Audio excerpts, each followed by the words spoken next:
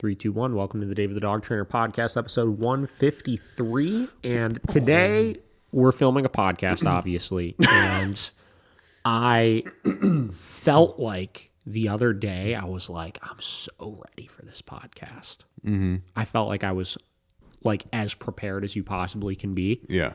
And we went to come up here and start recording. And for whatever reason, I just had a temporary moment of, I don't think I'm as prepared as I think that I actually am. So I've got some stuff to talk about, and I've got some stuff to go over, but we're going to be kind of organically flowing through the conversation, if you will. I don't know what it is. Like literally up until I sat in this chair, I was like, yeah, I'm ready. And then I sat up there, I'm like, am I ready? Am I ready? I'm not sure.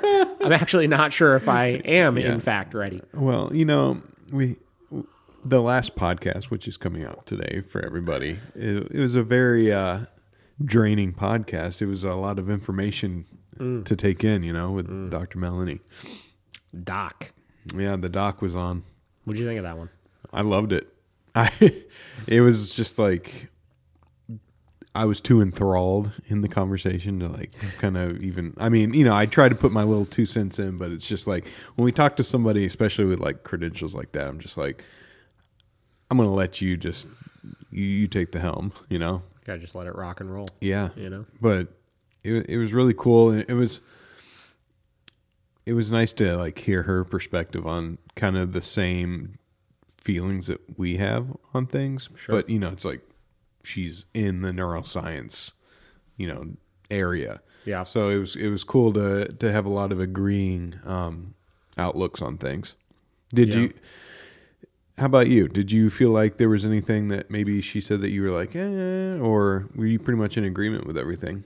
No, I think it was good. I think the interesting thing is it was almost like some of the areas of the conversation felt almost like when we watched some of the videos and we're doing some of our own research, which was just like continuing to reassure that like we're just speculating on all of this, and obviously in her case, like speculation with much more knowledge, right?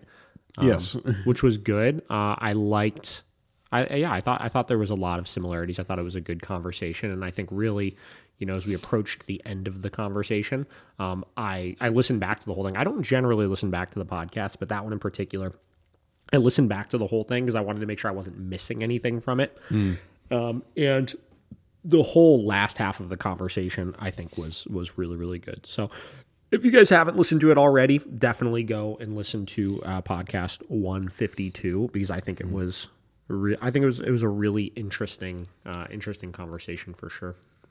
Yeah, and it makes me just want to have more like people like that on, just experts in certain things that we have the burning questions for, Yeah, and like I think it's different going to pop actual off. perspectives on things. Yeah.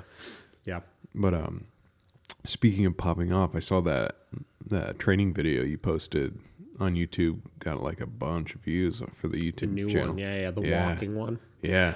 Yeah, a lot of people have been telling us that they've been digging the like short videos we've been doing. And Paige and I actually just had like a little bit of a meeting on Saturday to kind of talk a little bit about it. We filmed 2 new board and trains that got dropped off and, their first social in the facility and stuff like that. It's just, I think we're going to start trying to steer more towards doing predominantly that stuff and then sprinkling in the vlogs, in between it, but doing less vlogs, more of that kind of stuff. I just think the bite-sized pieces of information and singular training sessions and stuff have been really good. Because Paige brought up a really good point, like in that particular video, right? That was a video of that dog that spent the weekend here that we were talking about, that we did the social with. We did, I think, 3 or 4 videos with him. We did the social one, which was like, hey, this is how we helped him overcome the issues from the standpoint of his socialization. Yeah. We did one that was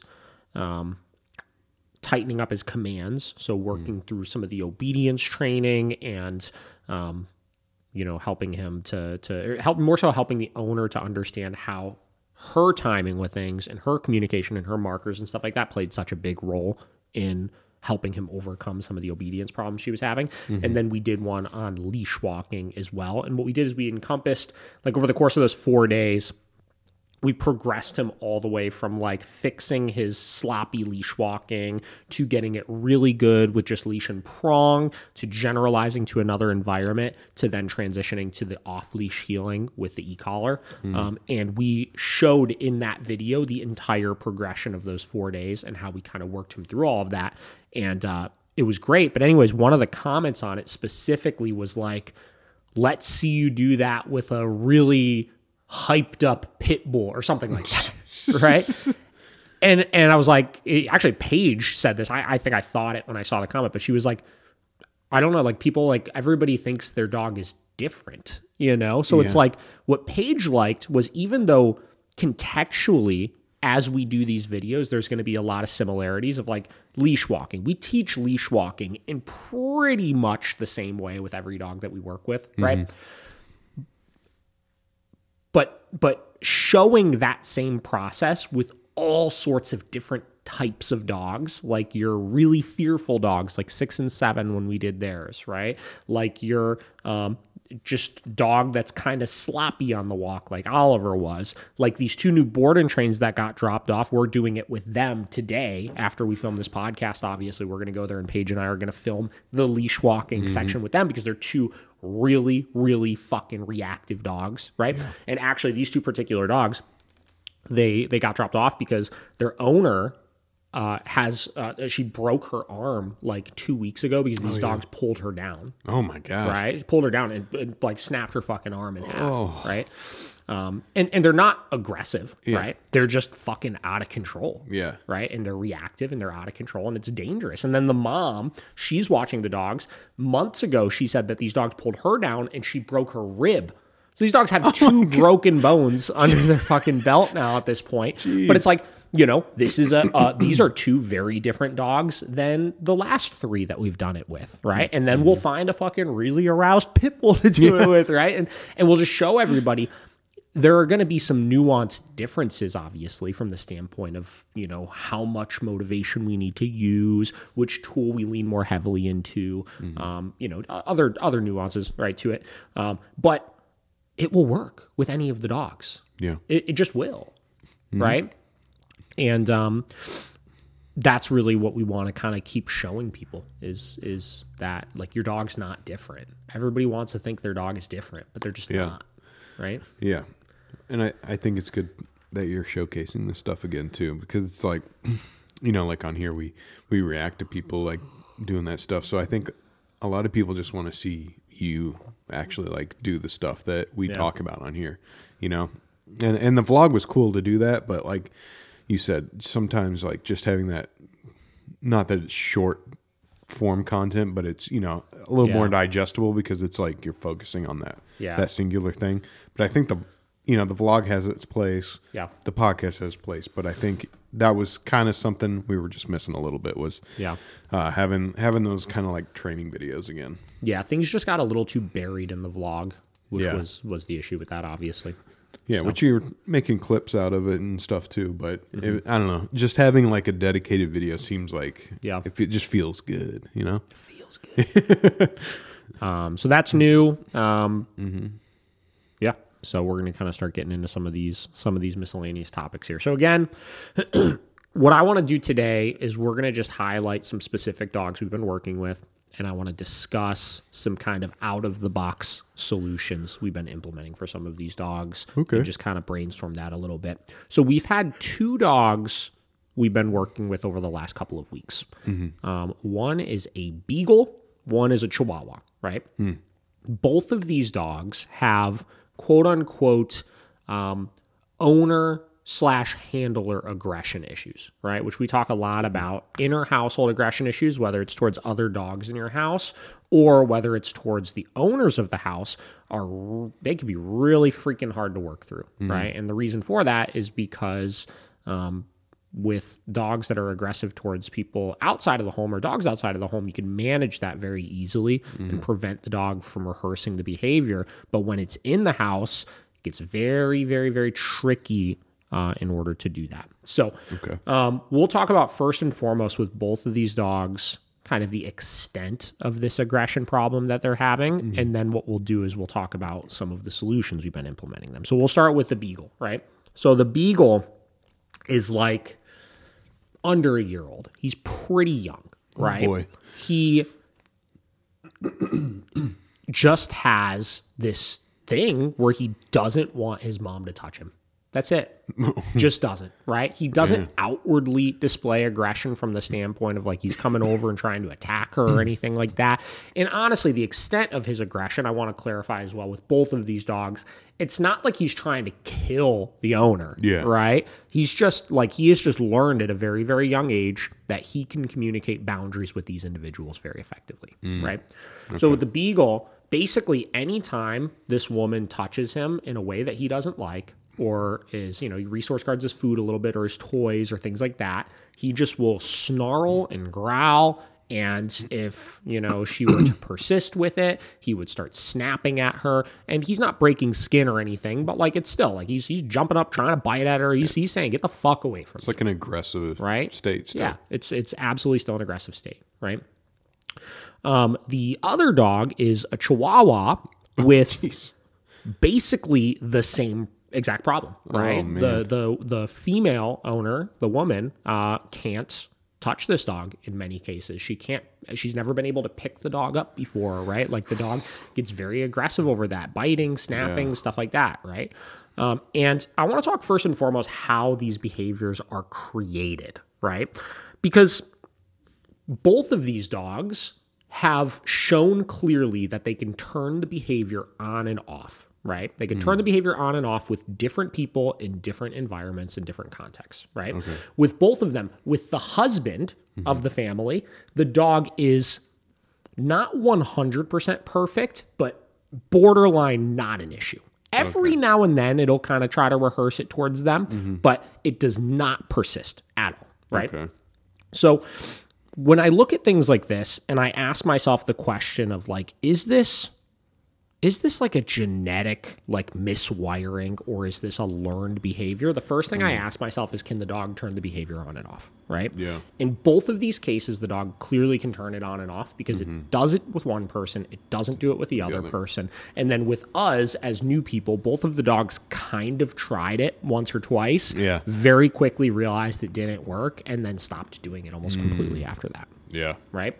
So that tells me it's a learned behavior, which means that at some point this behavior has been trained. Now, is there a genetic predisposition, like, component at play? Sure, right? The one thing, getting back to takeaways from the conversation we had with Melanie the other day, I would say one of the takeaways was I really liked how she articulated and she used her dogs as an example of their default behavior. And when we say default behavior, I interpret that as kind of like how they're genetically programmed to respond to something, right? Yeah. And she explained that dogs can have this default behavior of they see something new and it's either this is a threat and a problem, right? Or default, this is new, I like it, let's explore it. Yeah. Right? Both of these dogs, I would say, lean on the side of, I see something new. This is potentially a threat. Yeah. Right? And if your dog goes into new situations of this is new, this might potentially be a threat, very, very quickly, they're going to be put in positions where when they experience something new and that thing is perceived as a threat, they're going to have to find a way to handle that threat. Right? Yep. And what are the options for handling threats? Basically, fight or flight, right? We talk about that a lot. Obviously, you have freeze. Everybody talks about freeze as a component. But generally, when it's problematic, it's either fight or it's flight, right? With both of the female owners of these dogs learned very early on that when they interact or do things to these dogs in ways that they don't like, that they could growl, snarl, and snap, and that behavior 100% of the time makes these people go away. Right? Catch my breath for a minute. So we start working with these dogs, right?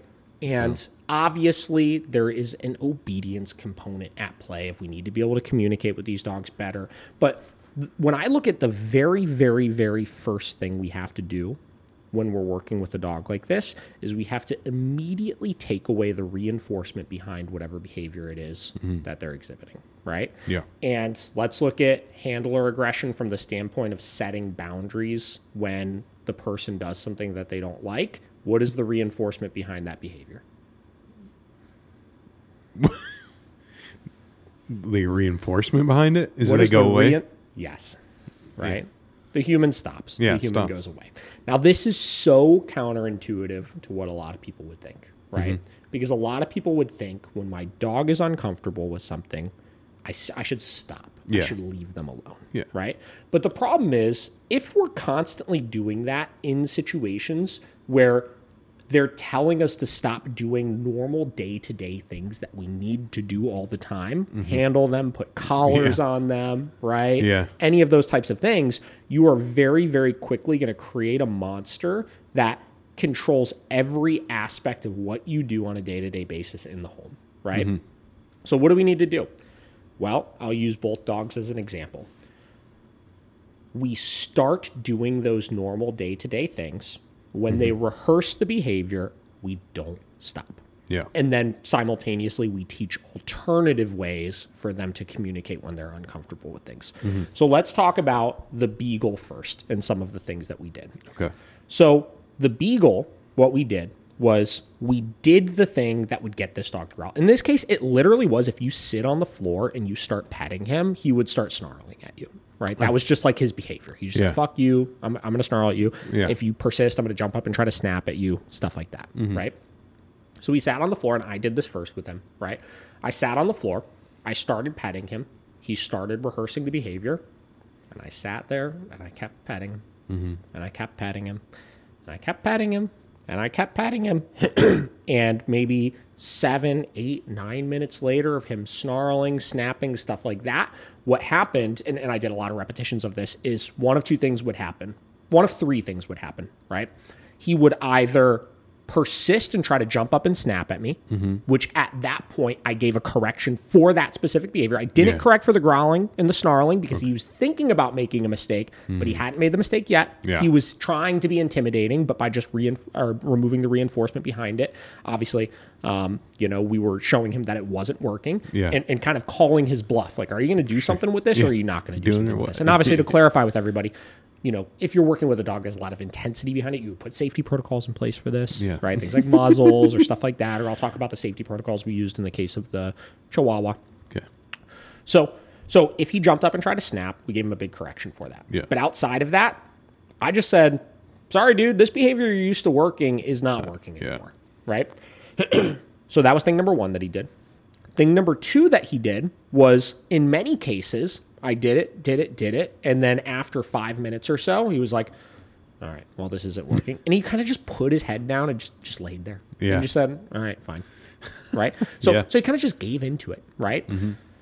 Because obviously there's nothing inherently aversive about, being pet, right? Yeah. And that's something else we talked about, the other time, is a lot of times it's the anticipation of something bad happening, right, is what creates a lot of these types of problems. So in his case, in some of the cases, he would just lay down and he was like, all right, fine. The growling isn't working, whatever. I might as well just sit here and accept this. Or in some cases, maybe even thought, all right, I guess this isn't so bad. Right. Yeah. And then thing number 3 that he did was we would pet him, interact with him. He'd growl. And then what he would do is he would actually get up and walk away. Right? Yeah. Bingo. Right? So in those cases, the instruction was if he gets up and walks away, we then stop. Yeah. Right? So the reinforcement behind the behavior is us stopping. So we are reinforcing an alternative response. So instead of reinforcing the growling and the snarling and the intimidation, we're reinforcing avoidance.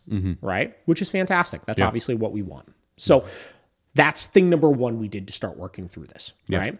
With this particular dog. And we'll talk about with that particular dog a lot of other issues that were happening in the house, obviously, that were contributing to him being in this kind of puffed up fucking macho state of mind, right? Yeah. So with the Chihuahua, exact same process, right? The only difference was that dude was biting a little bit harder. So we put in place some safety protocols. Okay. And what did we do? We used, we have these long, like, welding bite gloves, right? You guys have probably seen in some of my videos. So we just put those on and we did the exact same process, right? Pat him, hang out with him, right? He was going ham, all right, like snarling, biting at the fingers, all that kind of stuff. And we just said, dude, like, I'm not doing anything to you, right? You got to just sit here and just tolerate this, right?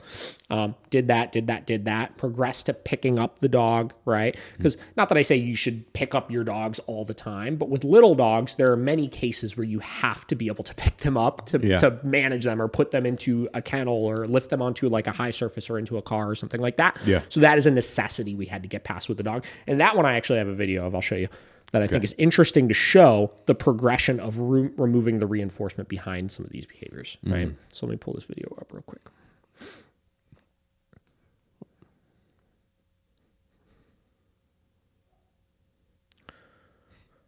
Where are you? Here it is. Is this it? So look at this little guy. This is the woman doing it. The one that... Oh, yeah. You see, obviously snarling, biting at the gloves. Right? Yeah, right. Once you're doing better with this is going to make you a movie star, buddy. But you see how, right? So he tried the behavior one time. Yep. Didn't work. And I was like, wait a minute. Yep. This is different. Right? And watch, she does it 3 more times, 2 or 3 more times here. 2 more of those. So watch the second one. So that first one, very intense, obviously. Yeah. Now watch this next one here.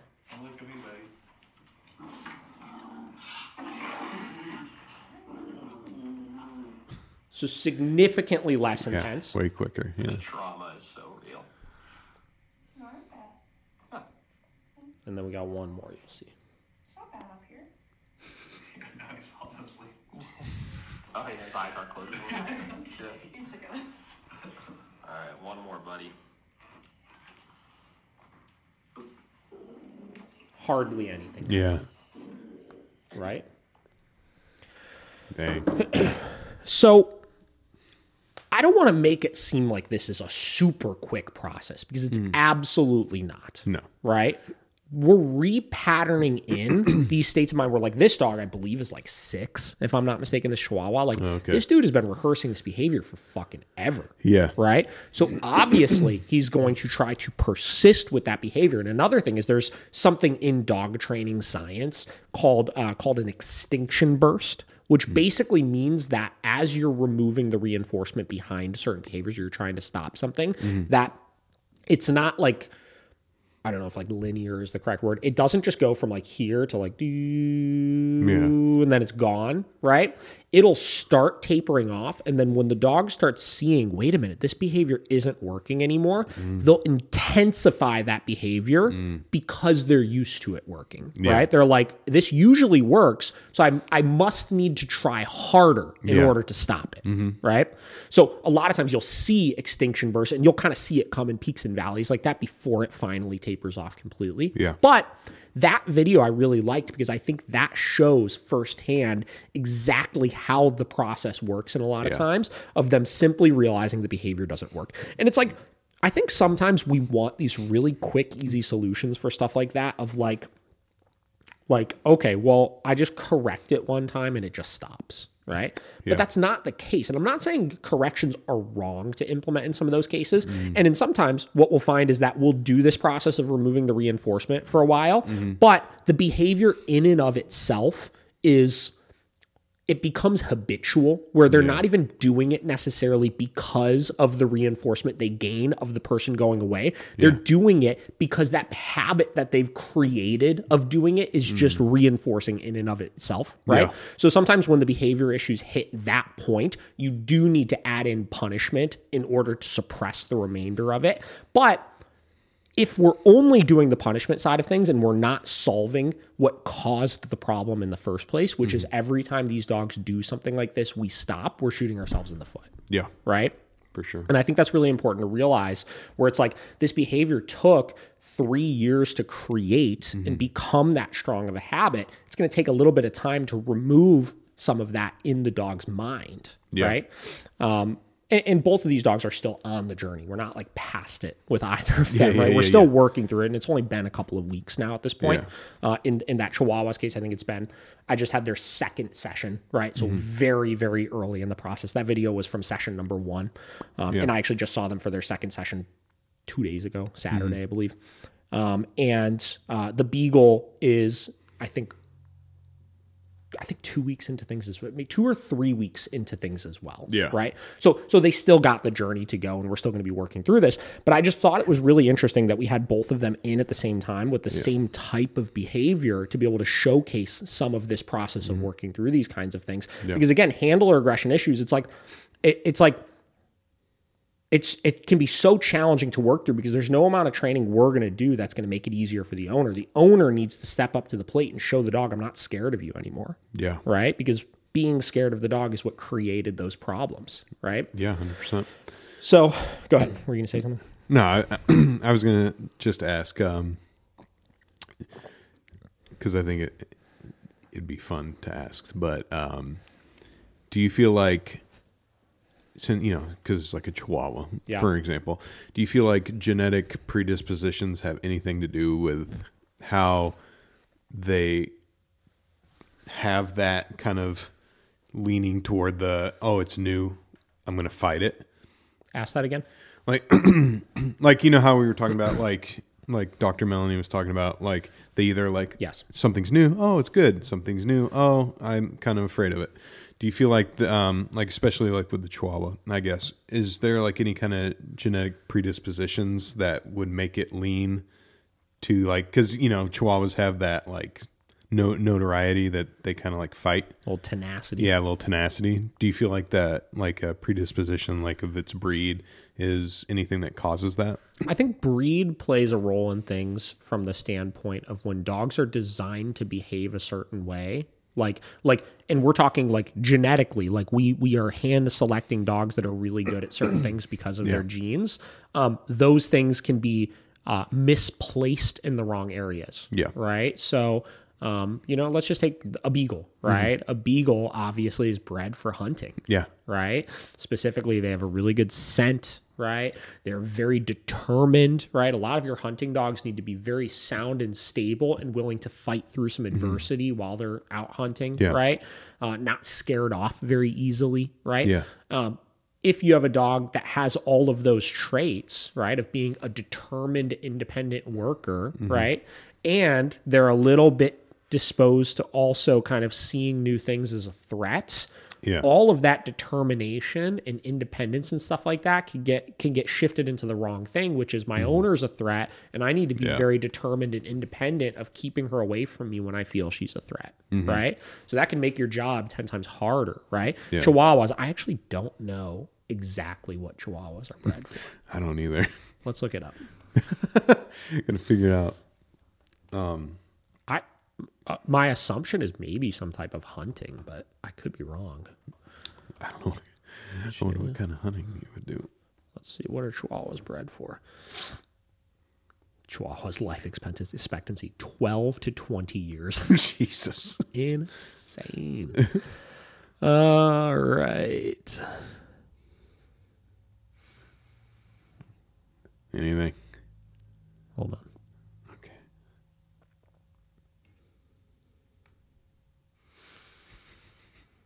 Well, this is very interesting. Oh. Well, hold on.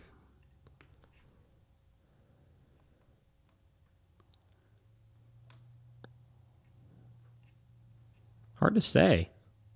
I'm seeing a lot of different things, like what are Chihuahuas bred for hunting? It says for a millennia, Chihuahuas hunted rats, and today they'll charge after the occasional bird and squirrel, but I don't think they're necessarily bred for that.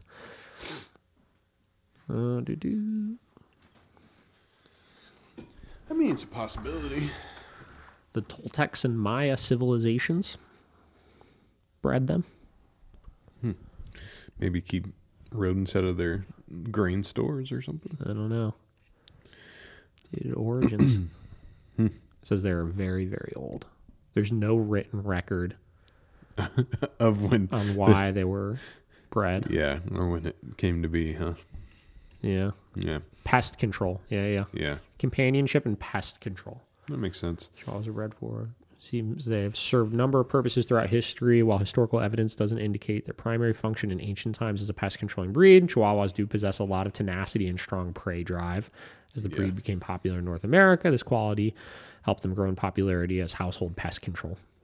So it sounds like, I mean, some of the other things that I was reading here were basically saying that they were like almost like an idol for Yeah. you know, a lot of these ancient civilizations and stuff like that, and they probably just bred them with that tenacity in them. Yeah. So whatever. So getting back to your original question, like, yeah, so let's use dachshunds as an example that are bred to like burrow into holes and kill Yeah. fucking animals, right? Yeah. Like, let's say chihuahuas are like 75% like that also. Yeah. Obviously, when you have a dog that has that tenacity and that intent on grabbing, shaking, and killing things, right? Yeah. If they're predisposed to also see things as threats, they're going to take those skills that are bred into them and use those skills that they have bred into them in order to make those threats go away.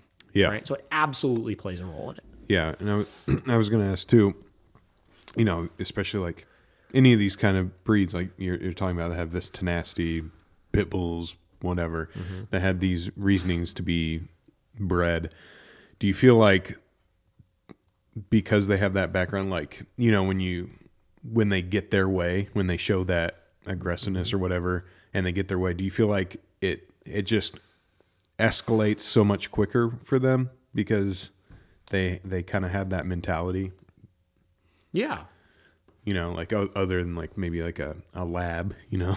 Yeah. I mean, again, it's the skills that that they're designed for. Yeah. Right. Like And- that's what they do. Yeah. So when they feel like they get that little leeway, they kind of just Yeah. push it more and more. Yeah, I mean, every dog is going to be motivated differently by sure. different things, right? sure. So the act of acting aggressively towards something for a dog like that probably, and this is me speculating right now, Yeah. right? Probably jacks up their freaking adrenaline like through the roof, and they get that dopamine rush of like, wow, that felt really good that Yeah, I used exactly. this intensity towards something and Yeah. it worked. And yeah, for some dogs, I think that can compound so fucking quick, you know, that it becomes a serious problem. And that's again the case with both of these dogs. So,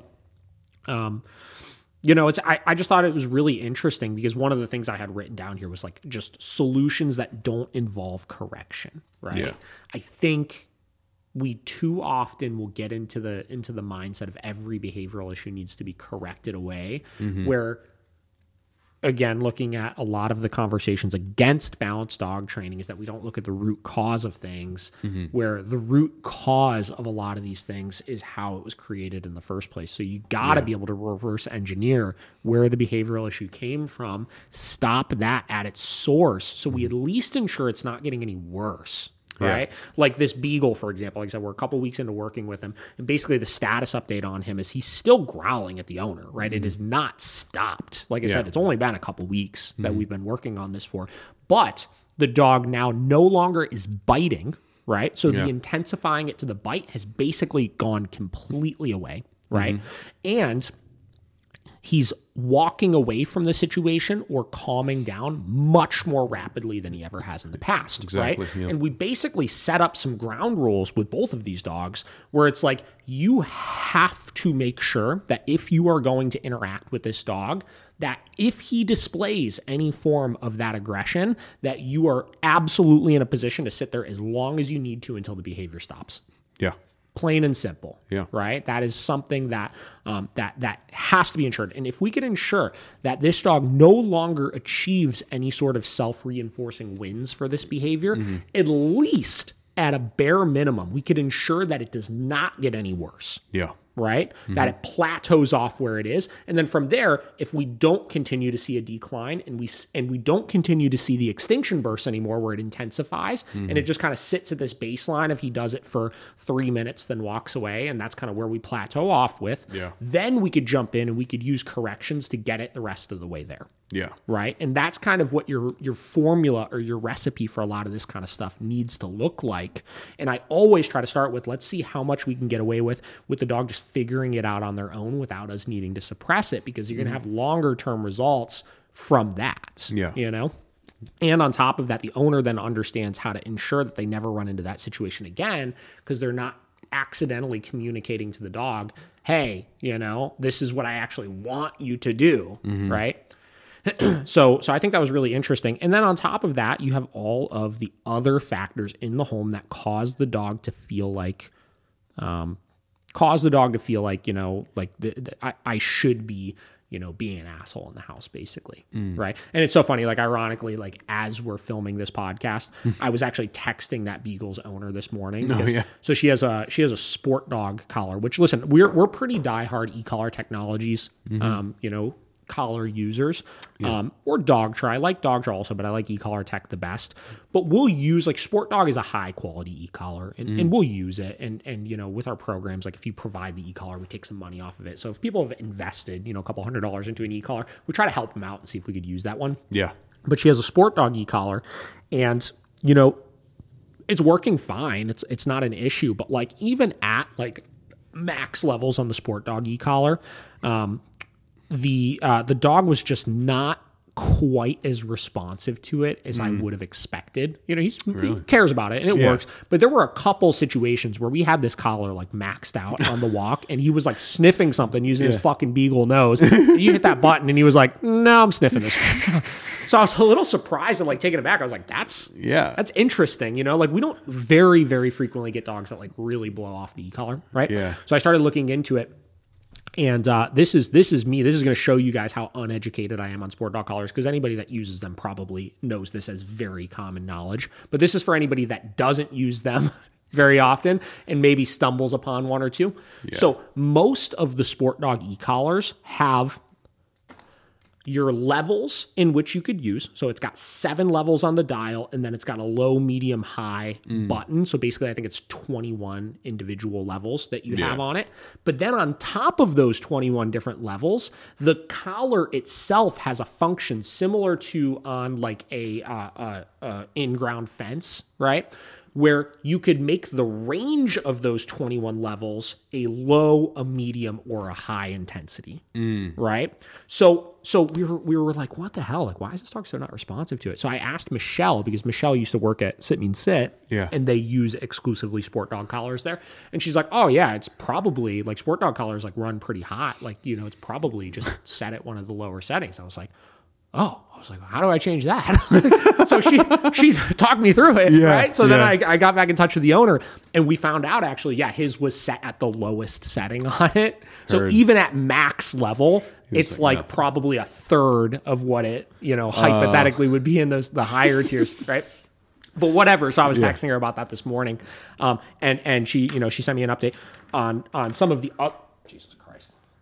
on some of the other things that we've been kind of working at. So a couple of the other things that have been, issues is, one, he resource guards stuff, right? Toys and food specifically, right? 2, he's horrible about trying to get up on the counter and jumping for things that he doesn't want, right? And 3, his walk was really sloppy. So we'll break down then, when I did their last lesson, I went to the house, and obviously our first lesson, we were focused on removing the reinforcement behind the growling and stuff like that. But now we're at a place where it's like, okay, now we need to start chipping away at these other things to keep taking his head and bringing it down a few notches, taking his brain and bringing it down a couple notches and being more respectful over her.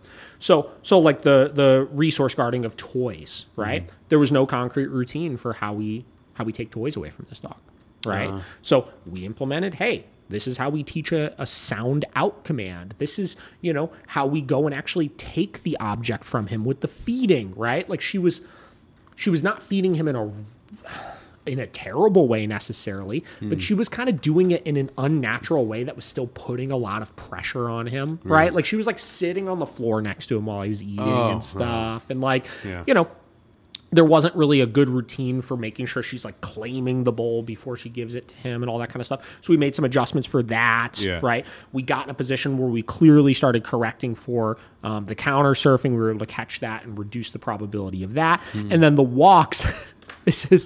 and I'm absolutely not like ripping on this lady over this. Obviously, she's very wonderful, and she's been doing all of the homework really well. But she had this thing she was doing on the walk where she's got this beagle, and then she has a like a 14-year-old not Chihuahua, I don't know, some little scruffy dog, whatever. And she was like, like most owners do, like, I want him to be able to be a dog and sniff. And I was like, okay, well, I don't have a problem with him sniffing as long as obviously you're structured about the in-between sniffing time, obviously. So we go out on the walk, and we go for like a little walk down her street. And she had this routine where she would put him into a calm and she would try to make him walk really nicely. And then she would stop and release him to sniff every single mailbox they walked by. So it was like she would heel him for like 15 feet and then release him, then heel him for 15 feet, then release him. Oh my gosh. So I was like, okay, I was like, maybe let's heel him like all the way to the end of the street. Yeah. Then you could let him sniff like one mailbox at the end. Because the problem was like, she was just like, she thought he was blowing her off, which he was a little bit, but like, she was really just confusing him more than anything, I think, because it was this constant like, go, come back, go, come back, go, come back, you know? Like, where he's just like constantly like never knowing like what to expect. And then you're creating these patterns of like every time you get near a mailbox, you're absolutely going to be able to sniff it, which makes them want to push and jump the gun on running off to sniff it. It's like, we just have to break some of those patterns. And the problem is too, like in addition to it confusing him, it creates more stress because then you're needing to correct him more for not healing in between. But like really the reason you're needing to correct him more is because of like the problem you're creating by being confusing about the walk. And, you know, the whole plan here is one, reduce pushy behavior, right? Clear pushy behavior, create inhibitions for and get the dog to respect those things, right? Two, have really clear routines for the things that you need to do to ensure that you have a safe and successful way with minimal conflict to take resources to interact with the dog, right? And make sure you're not accidentally reinforcing anything. And then two, reduce overall stress by reducing overall conflict, right? So with your training, right? If you're finding yourself needing to nag your dog with corrections all the time for your basic training, whether it's walking, whether it's downstays, bed stays, all those types of things, that's going to keep your dog in a baseline higher level of stress, which is going to make all those other problematic behaviors that much harder to work through. Yeah. You know? 100%. But yeah, you know, she texted me with it. She said, you know, he has only been corrected one time for going for his food. You know, he stayed off the counters since I've corrected him there, and he did much, much better on his walk today, which is all good to go. So making some headway. And it's one of those things where it's like, just like you're playing the long game with some of this stuff. Oh, yeah. Right? Like I said at the beginning, like these dogs both, like I guarantee you this dog is still, like since our session we had on Saturday, is still fucking growling at this lady. Right? Yeah. But we've stopped the bleeding, right? You know what I mean? Like we've stopped the bleeding of it's not getting any worse, and all these other areas of his life are starting to get better, which is going to make that continue to get better as well, right? Yeah. And obviously in the Chihuahua's case, that dog is, you know, obviously you saw real time some of the progress that he's starting to make with things. So now it's just a matter of her starting to get on some of those things in the house with him, and she's now in her next session going to move to stage 2 of things like we did with this lady, where we're going to start looking at now, in addition to stopping the bleeding and making sure that the dog is not progressing further with this aggressive behavior, let's look at all the other aspects of the dog's life and start getting those things under control too. Yeah. You know? Yeah. But this is how I wanted to talk about this because this is how we create comprehensive behavioral modification programs for owners. Yeah. Right? Is you have to think about it's everything, right? And just before you create that plan, you just have to stop the bleeding, right? I think that's the best way to put it is ensure you don't progress further in the wrong direction, right? Whether it's your dog's aggressive towards people, right? Maybe it might mean temporarily to stop the bleeding, we don't have the dog around new people until we have a good routine for how we do it, right? Socialization, same, right? Handler aggression issues, right? Same, right? And if you could do that, then you could kind of, you could breathe for a minute, right? And you could look at one thing at a time that you start solving in the house to help the owner gain some headway with stuff. Yeah. And, you know, just changing your owner's mentality on what they do, because I think a great point that you said was, you know, we want to combat like the issues at hand, but we never, like when you're in your own home, you never really think about the little subtle things that you're doing to create those said behaviors. So it's like those first 2 weeks, I mean, it's like mentally taxing for the dog, but it's also mentally taxing for your owner because they You have to think about everything you're doing. yeah, every single thing. So And that's why it's so hard. That's why like inner house aggression issues are so hard, is because you gotta be on it. Yeah. Gotta be on it. all the time. Yeah. Yeah. And luckily in the case of these two dogs, like I said, both of the owners have had the dogs for long enough that they've learned how to live around these issues. You know what I mean? It's like whatever, like worst case scenario, they do all the things they used to do and they know how to manage the dog really, really effectively and prevent the issue from arising, but it's not good, obviously. Yeah. But in a lot of cases when we're dealing with dogs and owners that have like really serious handler aggression issues, that's where it becomes a big problem. Yeah. When there's a lot higher risk, you have large, like both these dogs are small dogs, right? Yeah. And their bite force is like pretty small, right? And they're not really committed to the biting, where like we'll see some that it's like the handler aggression issue, like the risk level of is significantly higher. Yeah. Yeah. And those are the dogs where you start looking at, damn, like, do you want to be on edge all the time in your house? And if you slip up, like in these dogs' cases, like if they slip up, they might accidentally reinforce the behavior, and they might get like bit from the standpoint of like not even breaking skin, but just like, ow, that kind of hurt. Yeah. Yeah. Where do you want the risk of, this dog is acting aggressive towards you and you got to be really on top of it at all times. And if you slip up, it's like the risk is like you're going to the hospital to get shit stitched up constantly, right? Or worse, or things like that. It's like, yeah, you don't want that stuff's hard, man. Yeah. So, that. And then I'm trying to think what else. I did a virtual consult yesterday with a client in New York City who I've been doing a lot of virtual consults, and a lot of them are dogs fighting in the house, man. Oh, I'm sure. A lot of it is dogs fighting in the house. And they have two dogs. One is like a blind and deaf dog that's like 11 years old. Oof. And the other is like a younger, like, I think he said it like a Katalua Australian Shepherd mix or some shit like that, right? Jeez. And same deal. They started getting in fights with each other in the house. And it's just like, I have like my notes from it. Like I'm just diagnosing like all of the problems these dogs had. Like, and I've said it before, I think when we were talking about, dogs fighting in the house, some of the podcast episodes we specifically done on it. If you have dogs fighting in the house, you can't have, or dogs that are acting aggressive towards you in the house, you cannot have behavioral issues.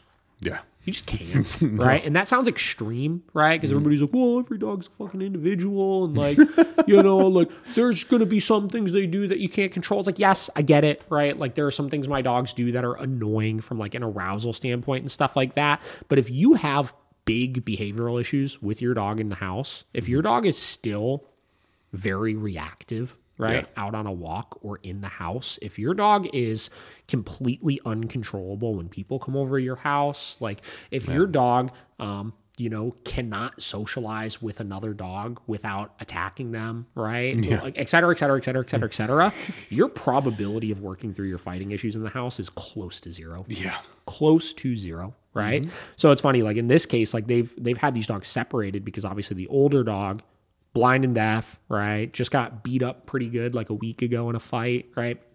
So they have them totally separate for that. And I was like, we can't even think about reintroducing these dogs until we get your dog's reactivity under control. Right. So that was all we talked about in the virtual class was like, it's got to stop. Right. Yeah. Because the reactivity, like, let's look at the reactivity and your dog's intensity. Like one of the things, they live in Brooklyn, where like they have like kind of like a really small front yard that's like fenced in. You know what I mean? Like off of like a couple steps, like from their condo or whatever it is. Yep. And like they said, if the dog is out there and a dog walks by, it goes so absolutely fucking apeshit bananas. It's like, okay, well, what would your dog be doing if that fence wasn't there? Probably running at that dog and trying to bite that dog or try to attack that dog. Yeah. Right?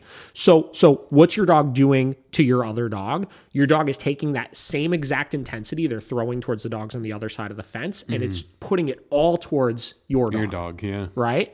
So it has to stop. Like before you ever think about reintroducing these dogs back together, it has to stop. And luckily in their case, they've done some training before. They have an e-collar, but they've never used it above like a 40 or something like that, Yeah. So it's like their first instruction was just squash that fucking reactivity. Yeah. Get that so under control that your dog thinks twice about throwing that intensity towards other things. And then once you've built on some success with that, then we could think about retransitioning to getting these dogs back together with each other. Yeah. You know?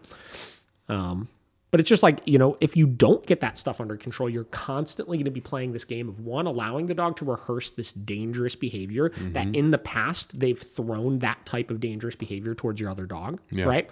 And then thing number two, let's say we get the dogs back together with each other successfully, and one day you run into a situation where both of the dogs are together when that dog rehearses that intensity towards another dog, then you run the risk of redirected aggression, right? Where the dog is in such an intense state of mind that because it can't get to that dog, it's taking it and getting to this dog, which is what we hear all the time. I did another fucking virtual call like 2 weeks ago, something like that, we'll say, with a client out in Durango, Colorado, which was really interesting because Durango, Colorado is where Vinny came from.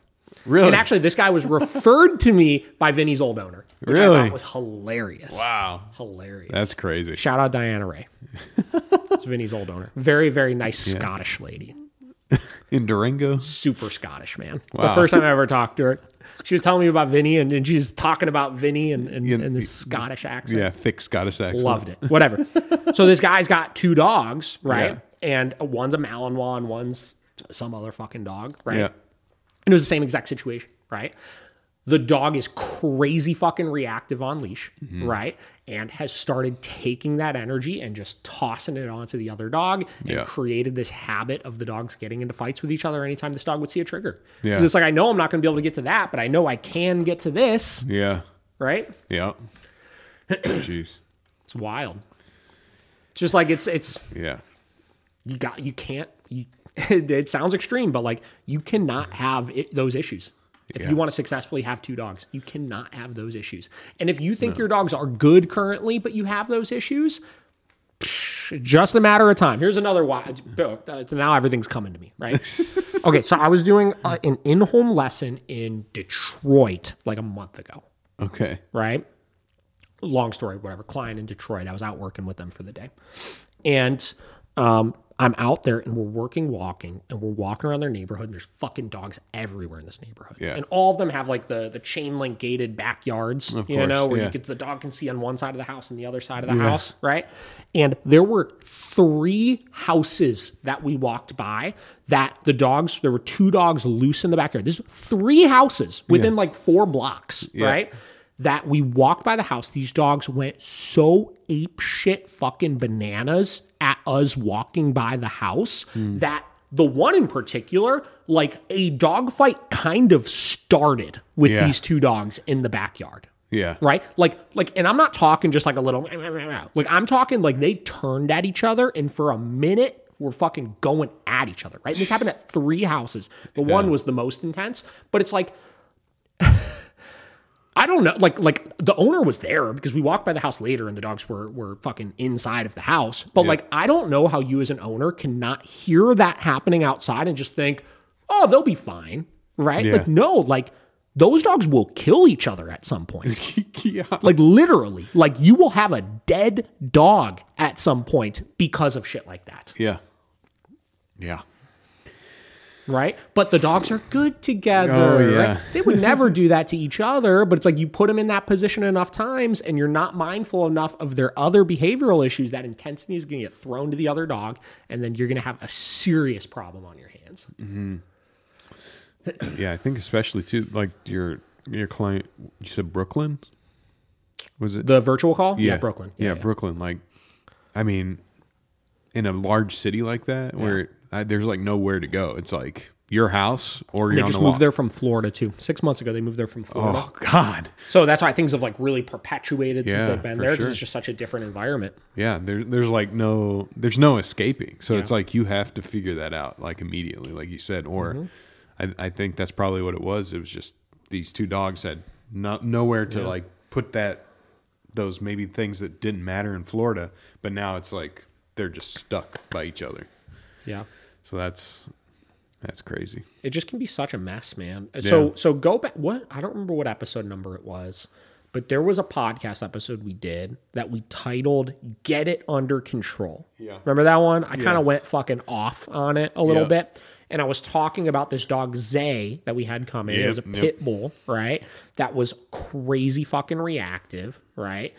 Redirecting on owners, shit like that, right? Like redirecting on the other dog in the house. They had 4 dogs, and the one he couldn't be around because they had a problem with each other, right? Yeah, I remember. And I just talked about like you just have to get the behavior the fuck under control. Right? It has to stop now, right? Not tomorrow, now, right? Yeah. And it's funny. I still talk to that owner, right? Yeah. I still get updates from them. I got one somewhat recently. Let me pull it up here. Really? Still killing it? Here we go. Still crushing it, man. There we go. Yeah, November was the last time I talked to them. And she just said, yeah, she had to take him to the vet for something. Yeah, this was just the update, right? So she said, I took Zay to the vet for the first time since training, and he did great. Did a downstay in the lobby the entire time without any issues with people, dog and cat distraction. Got pets from the vet and tech. I muzzled him for the exam. He had a tiny bit of growling with the second ear swab, but was fine otherwise. They were very impressed with his progress and said they love you guys. And as you could see, Ches and Zay are getting along with no issues. They're napping and playing together. Yet again, we can't thank you enough. And then they sent me like these pictures, right? This is Chesney. This is the dog he would go after. And they're just fucking chilling with each other, right? Nice. And like they hit that point because like his issues with the other dogs were not because he was dog aggressive, right? He was just stupidly reactive and high strung at all times. All times. His base level stress was so fucking high because he got himself into these adrenalized, intense states of mind, and he just learned that he could turn that energy back on his owners, back on the other dog in the house, and there was no harmony because of it. And because we squashed all those other behavioral issues, the issues of them fighting with each other went away. And we never had to address that. Yeah. You know? Yeah. Just figured out how to manage his own feelings or whatever you want to call it. Learn to emotions. think, you know? Like when your dog's acting like that, they're not fucking thinking. No, they're just reacting. Yeah. So I don't know. Like I said, kind of all over the place, but No, I think it was a great conversation. big takeaways from today for everybody. I want to be one, when you're creating a behavioral modification plan, you have to start first and foremost with stopping the bleeding and making sure you're not making the issue worse, whether it's by making sure the dog can't rehearse the behavior or that you have removed the reinforcement behind the behavior. One of the two, right? Thing number 2 is going to be then looking at all of the other issues that you're having and making sure one at a time they go away. You cannot be okay with, I just manage it really well. It has to go away. Yep. Right? And then thing number 3 is with a lot of these dogs, if it took you a long time to get there, it's going to kind of take a long time to reverse some of it from the standpoint of some of these handler aggression issues of the dog becoming really comfortable with things or any of that. That doesn't mean that reactivity and stuff needs to take a long time to stop. That stuff you could get under control, and fucking squash, right? But from the standpoint of some of these other things, right, some of it is going to take a little bit of time, Yeah. right? And I think those are going to be the biggest thing. And then thing number 4 is there's a lot of behavioral issues out there that can be stopped by just looking at how it was created in the first place and reversing that. Yep. Yeah. And, like you said, your dog may have been rehearsing the same thing for years. So it's like, don't get discouraged if it takes a couple months to really start a new path, Truth. So That's what I got for you guys. I liked it. I think they will too. Hopefully. If you guys have any questions on any of it, let us know, obviously. Yeah. I really, really enjoy troubleshooting and problem solving interesting cases. Like these two dogs, the Chihuahua and the Beagle, are interesting cases. Yeah. Right? Because they're not, they're a little outside of the norm of the things that you might think you need to do to stop certain things. Yeah. Right? So, as you guys experience interesting cases, fill us in. Let us know what you've done to help dogs like this in the past, or if you have any questions further as far as the thought process of working through a lot of these things, feel free to reach out about it. I just keep the communication open. Leave us a comment. Leave us a comment. Tell us about the most interesting case you've ever worked. There it is. All right. All right, guys. See you next time.